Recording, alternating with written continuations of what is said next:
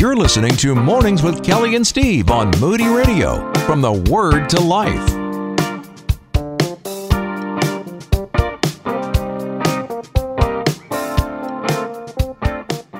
Hey, it's Teaching Tuesday. It is Teaching Tuesday, Kelly. We need to learn something here. The dude abides. It is time to talk with Nancy Fitzgerald of Anchors Away Biblical Worldview Ministry, and we're talking about what it means to abide in Christ. And, Nancy, this is a really, really interesting question because often this is something that we do not simply want to do.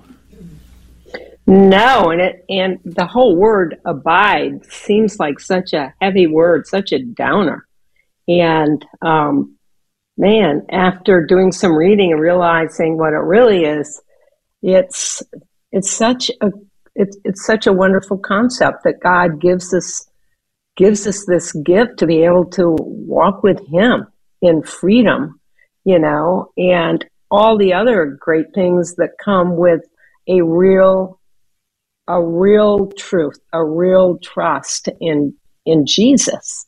And we talk about salvation, we talk about repentance that I know Jim's going to talk about later, that comes through salvation, and this whole idea of God allowing us to be saved from the penalty of our sin through Christ is such a gift. And this whole idea of Jesus dying and raising again to save us from that penalty of sin. And then we become children of God. And this is really the beautiful part of the gospel, I think. At the moment we believe, the Holy Spirit, God's Spirit, comes into us to teach us how to live in newness of life with our relationship with God. Imagine having a relationship with the Savior of the world, the Creator of the universe. And here is God, who says, I am the way, the truth, and the life. And when we believe in Him, He does become our way. He becomes our truth and becomes our life. This whole thing about religiosity and all this flies out the window when we realize that hanging out in Christ, this abiding, this never being alone, is the greatest gift that God gives us. We're not alone because of the Spirit He gave us. And we see in 1 John 4:13, by this we know that we abide in Him and He in us, because He has given us His Spirit. We have God Himself living in us. The question is, what do we do with that? John 15, 1-5, just makes it so clear to us what we are to do, what it means to abide. And he talks in metaphors, of course. I am the true vine, and my Father is the vine dresser. Every branch in me that does not bear fruit, He takes away. Every branch that does bear root, He prunes, that it may bear more fruit. Already you are clean because of the word that I have spoken to you. Abide in me, and I in you. Listen to that. Abide in me. Be with me. Walk with me. Converse with me, He's saying. And then He says, it's just not you and me. I'm in you. This beautiful picture of God who never leaves us alone, who pursues us. And then He says, I am the vine, you are the branches. Whoever abides in me and I in him, it is that bears much fruit. For apart from me, you can do nothing. And that is really the key. Oh my goodness. This word abide sounds so good. But now Scripture is telling us, Christ is telling us through the Scriptures, you can do nothing of anything that's good, anything that is permanent without me. To abide means to continue, to remain, in this sense, in Christ. And when a person is saved, they are described as being in Christ, which means they are held permanently in a relationship with Jesus that will continue to grow throughout eternity. I just love it. And in this idea of John 10, 28, 29, I give them eternal life, and they will never perish, and no one will snatch them out of my hand. My Father who has given them to me is greater than all, and no one is able to snatch them out of my Father's hand. The security we have in this word, abide, is just blows the lid off of expectations of most of us of what it means to be a follower of Christ. Hey, if you're just joining us, we're talking with Nancy Fitzgerald of the Biblical Worldview Ministry, Anchors Away in Carmel, and we're talking about abiding in Christ. And Nancy, now that we know what it means to abide in Christ, who can abide in Christ? I mean, I think we make the mistake sometimes when we look at our leadership in church and we see them as people who have arrived. They've reached some point that seems unattainable to us because they're in leadership, but that's not the case. And I'm afraid that we might look at that as, in terms of abiding in Christ, is that only for people that we might see who've attained what we see as arrival? Yeah, and that's kind of a big word.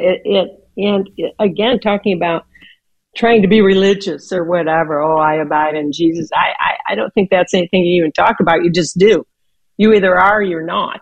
And it's not some supernatural experience for only the few religious ones, Instead, it is the position of all believers. And notice the all true believers abide in Jesus. And this is the key point, I think. We just have to come to grips. I'm not much of this idea, well, just say this prayer and you're a believer. I don't see that in Scripture. Scripture is very clear of what it means to be a believer. To claim to be a Christ follower and not abide in Jesus Christ is impossible. Such a person is lost. God doesn't want Facebook friends who check in. He wants to live in us, and I in him. We see this in 1 John 1, 5 through 7. And this is the message we've heard from him and proclaimed to you, that God is light, and in him there is no darkness at all. If we say we have fellowship with him while we walk in darkness, we lie and do not practice the truth. But if we walk in the light, as he is in the light, we have fellowship with one another. In the blood of Jesus, his son cleanses us from all sin. If we say we have no sin, we deceive ourselves, and the truth is not in us. But if we confess our sins, he is faithful and just to forgive us of our sins and cleanse us from all unrighteousness. And I love this verse here, because what we're saying is, look, to abide in him means you have to be sinless. Oh, no. What it means is the Holy Spirit lives in us. And when we all sin and when we confess our sins, as we abide in him, he forgives us and starts fresh. We can like erase the board and continue going.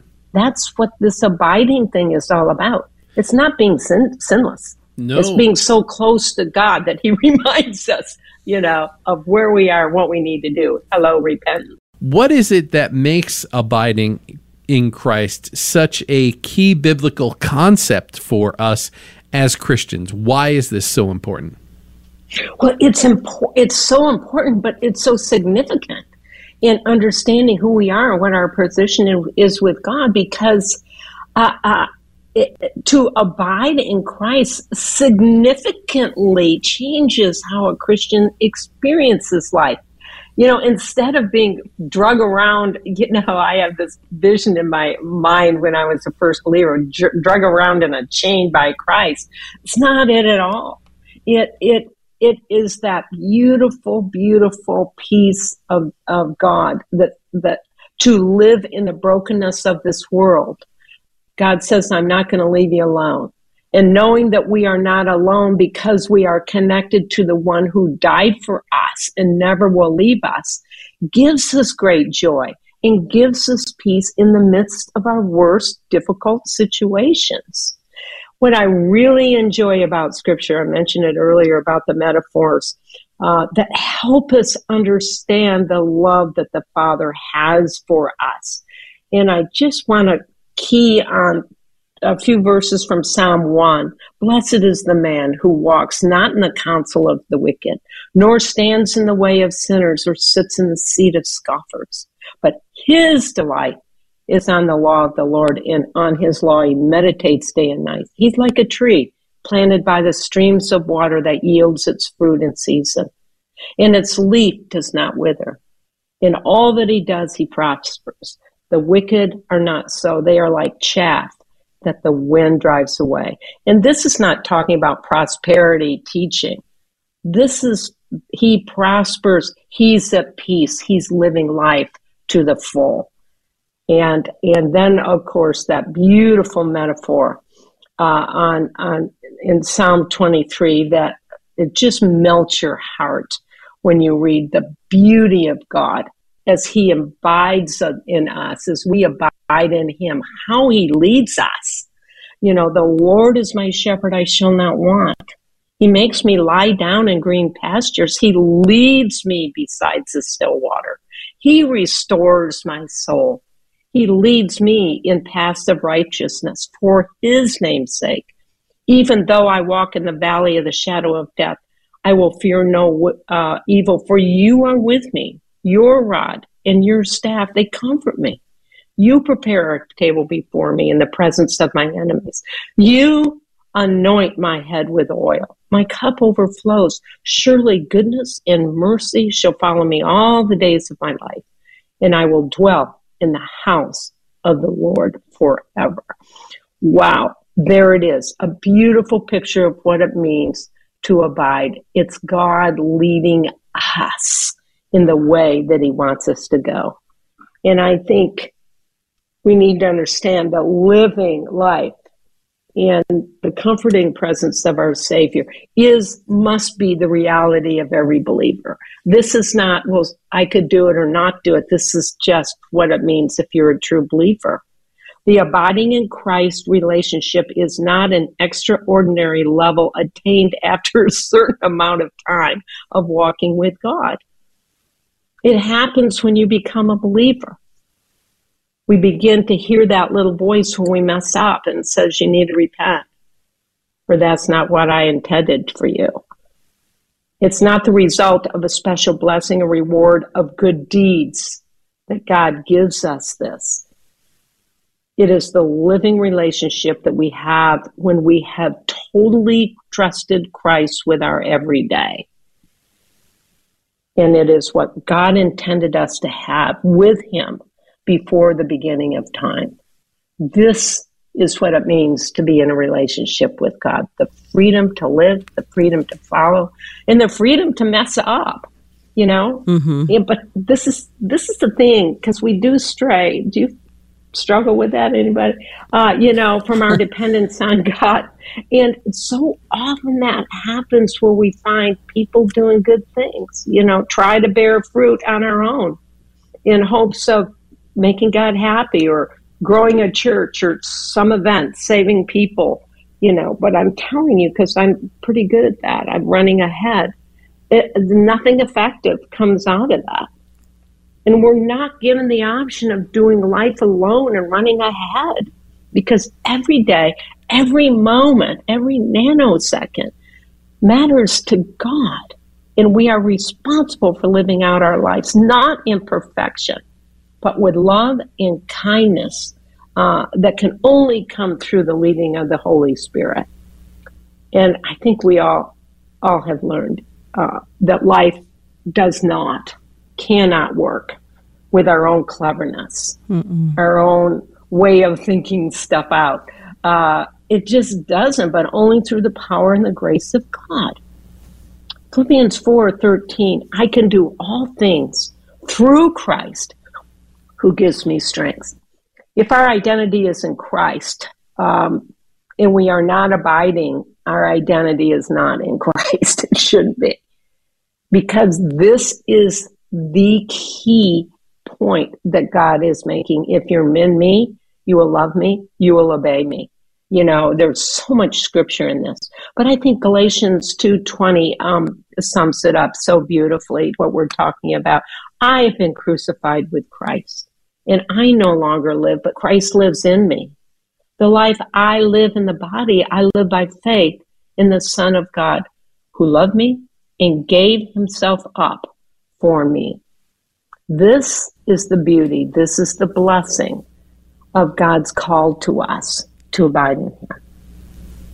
It's amazing to me, our side of things, our side of the relationship. He's cared for everything. He's really made it easy in that if we just obey, if we just obey, it's fine. If we're patient and we abide in him, we're willing to wait on what he's doing. You talked about running ahead, Nancy. I do the same thing, fall on my face every single time. I know better, and I get so aggravated with myself sometimes because that's just a tendency that I seem to have, and it's one that I have to repent for on a regular basis because, yes, God, I know you had a plan, and I think I might have thought mine was better and more expedient. So I took off running, and I really messed it up again, and he's worth waiting on.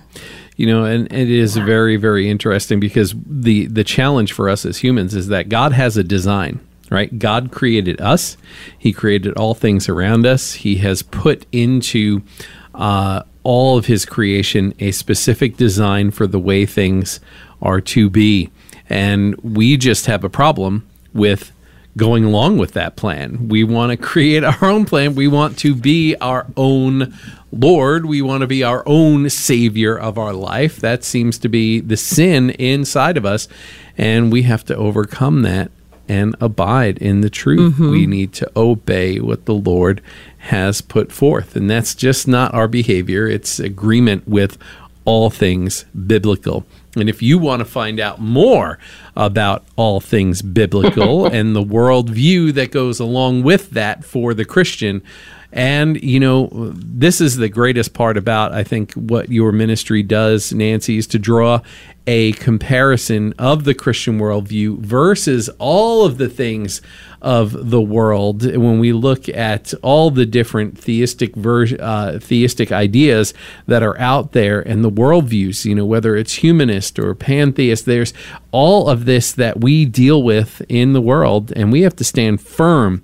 and we need to know who we are and what that worldview is in order to represent Christ well. And I want to encourage everybody to go check it out at anchorsaway.org. You can also find the information at kellyandsteve.org under the resources tab. Simple to do. Nancy, thank you so much for this week's installment. Well, thank you. I enjoy these installments, and yeah, really, I'm so grateful you guys are doing this because it just is so helpful to get these little nuggets, and it's helpful for me too. And I know you're going to be talking about repentance, and these two go hand in hand together. So great show today, and I'm looking forward to listening to the rest of it. You're listening to Mornings with Kelly and Steve on Moody Radio, from the Word to Life.